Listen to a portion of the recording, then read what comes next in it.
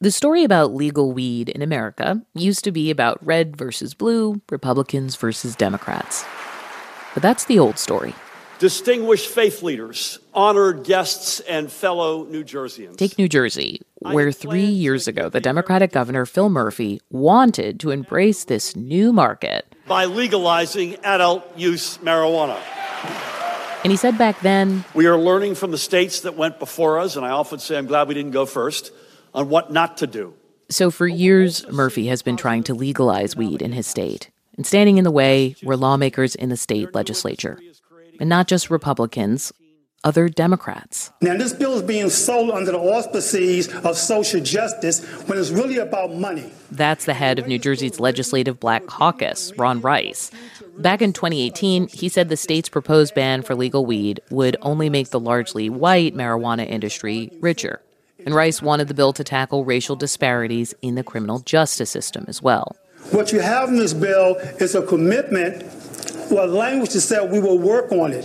So what you're telling the committee to do is to pass a bill where the money people, and that's what it's all about, can get what they want, they can make their money while we work on something down the road.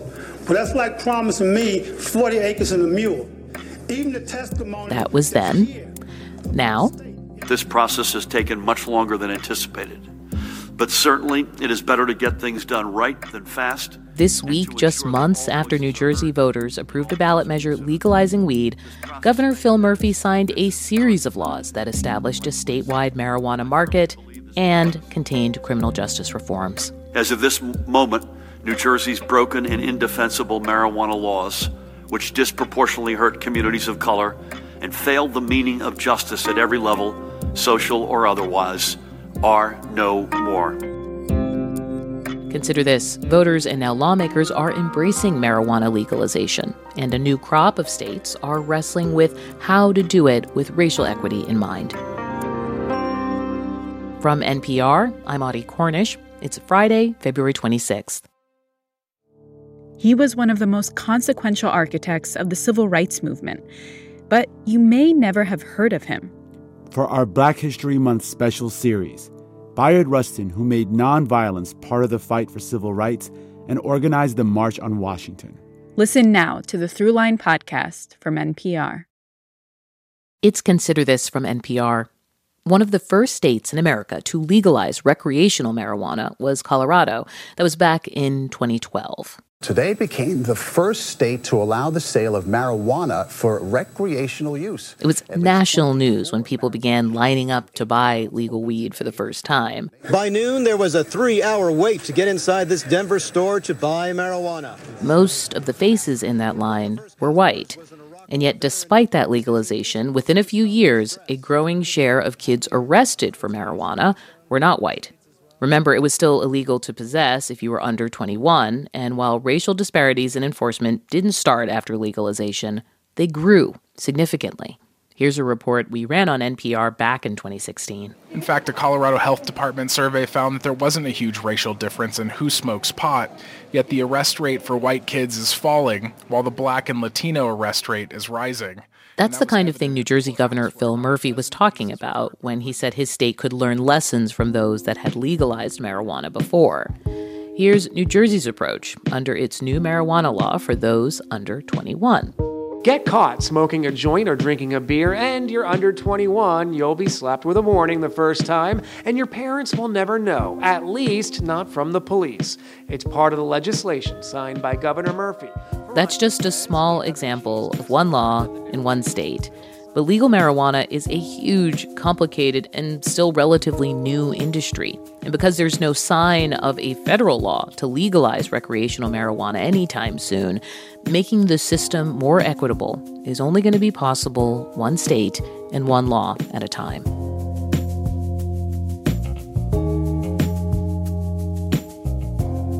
That brings us to Illinois, which legalized recreational marijuana in 2019. And at the time, it promised to ensure diversity in the people who would profit. But more than a year later, the state has no majority Black-owned dispensary. Mariah Woelfel with member station WBEZ has more on who the state's legal weed industry is leaving behind. I want to start by telling you about one family stream for their Chicago pot shop. Now, the name of our dispensary was going to be The Gas Station. The Gas Station is the dream of Moncherie Robinson, her brother, husband, cousin, and aunt, who pooled their resources to apply for a license. When you think of the gas station, it's convenience, and anybody can go to the gas station. Grams can go to the gas station. Your aunt, anybody can go to the gas station. So that was the concept. They submitted their application in early 2020 and had high hopes. Because the process can be complicated, they even hired a consultant to help write their proposal, spending a whopping $80,000. But they thought it was money well spent because they were told the state wanted dispensary owners like their family who live in areas impacted by the war on drugs. Our state, once again, is a leader, putting forward the most equity-centric cannabis legalization in the nation. That's Illinois Governor J.B. Pritzker at the bill signing in 2019. But more than a year after recreational pot hit the shelves, the $670 million made has gone mostly to white men. The state gave Illinois' existing medical dispensaries the opportunity to get started first, and that industry is not diverse. So the state set up a lottery process to hand out 75 new licenses meant for social equity applicants, people who've been impacted by the war on drugs. But when the state and the private firm it hired to grade applications came out with the list of lottery finalists, they chose just 21 applicants for those 75 slots. Many of them were white, some political insiders, and the scoring was inconsistent. Rejected applicants started to sue. Now the state is redoing the whole process, giving a second chance to people who were initially rejected. The state of Illinois has recognized that the rollout was a failure. That's Illinois State Representative LaShawn Ford, who worked on the initial bill and is now trying to fix it. Ford points to what he sees as a major crack in the law. It allows people to get extra points on their application as long as they hire people impacted by the war on drugs. So if I'm a multimillionaire, billionaire, I've never been impacted by a war on drugs, but if I go out and find someone that has a criminal record and say that I'm going to hire them, that qualifies me as a social equity applicant, and that's bad. As Illinois works to correct course, experts say states across the country should take notes. Bo Kilmer is a national drug policy expert at RAND Corporation. It's really important to be specific about what communities are we trying to help. Because if you start out and if the target group or the area is too large, that means the finite resources are going to be spread thin. And then there's also a higher risk of helping those who don't need it. Kilmer points out Illinois started selling recreational cannabis 6 months after passing the law, so hiccups were inevitable. But those hiccups have had real-life implications for people like Moncherie Robinson, the dispensary applicant. She brings me back to the day those initial lottery results came out. I just sobbed. I felt like, wait a minute, was I dumb enough to even believe we could do this? It was just so many different emotions. She's out the $80,000 she spent on her application, but Robinson is not giving up. She's part of a weekly working group with lawmakers and experts trying to fix the next lottery. And she's hopeful there will be a quote-unquote gas station that sells weed on Chicago's South Side in the future. That's WBEZ's Mariah Woelfel in Chicago. There are now 15 states in America that have legalized marijuana, and by the time you hear this, it may be 16. Virginia right now is in the process of finalizing legalization. The state's Democratic governor and Democratic legislature are working to pass a deal before a Saturday deadline. 2 reporters in Richmond have been covering that process, Whitney Evans and Ben Pavier with member station VPM. They spoke to NPR's Mary Louise Kelly about how lawmakers are trying to keep equity in mind. Ben, I'm going to let you kick us off. We said lawmakers are finalizing the legislation. Where does it actually stand? Virginia's House and Senate have both passed their own versions of marijuana legalization, but they're trying to reach a compromise this week on key differences between the two. And that includes when selling and buying and possession could all begin. Those details still haven't been made public. All right. To this point that we said is a focus for Democrats, making sure recreational marijuana is legalized with equity in mind. Whitney, what exactly does that mean? Well, over the last year, we've seen Democrats in Virginia focus on addressing the legacies of racism, and that's in large part due to calls for criminal justice reform during Black Lives Matter protests. It's also driven by Governor Ralph Northam. It's his last year in office, and he's really trying to restore his reputation. And if you'll remember, reporters found a racist photo in his yearbook 2 years ago.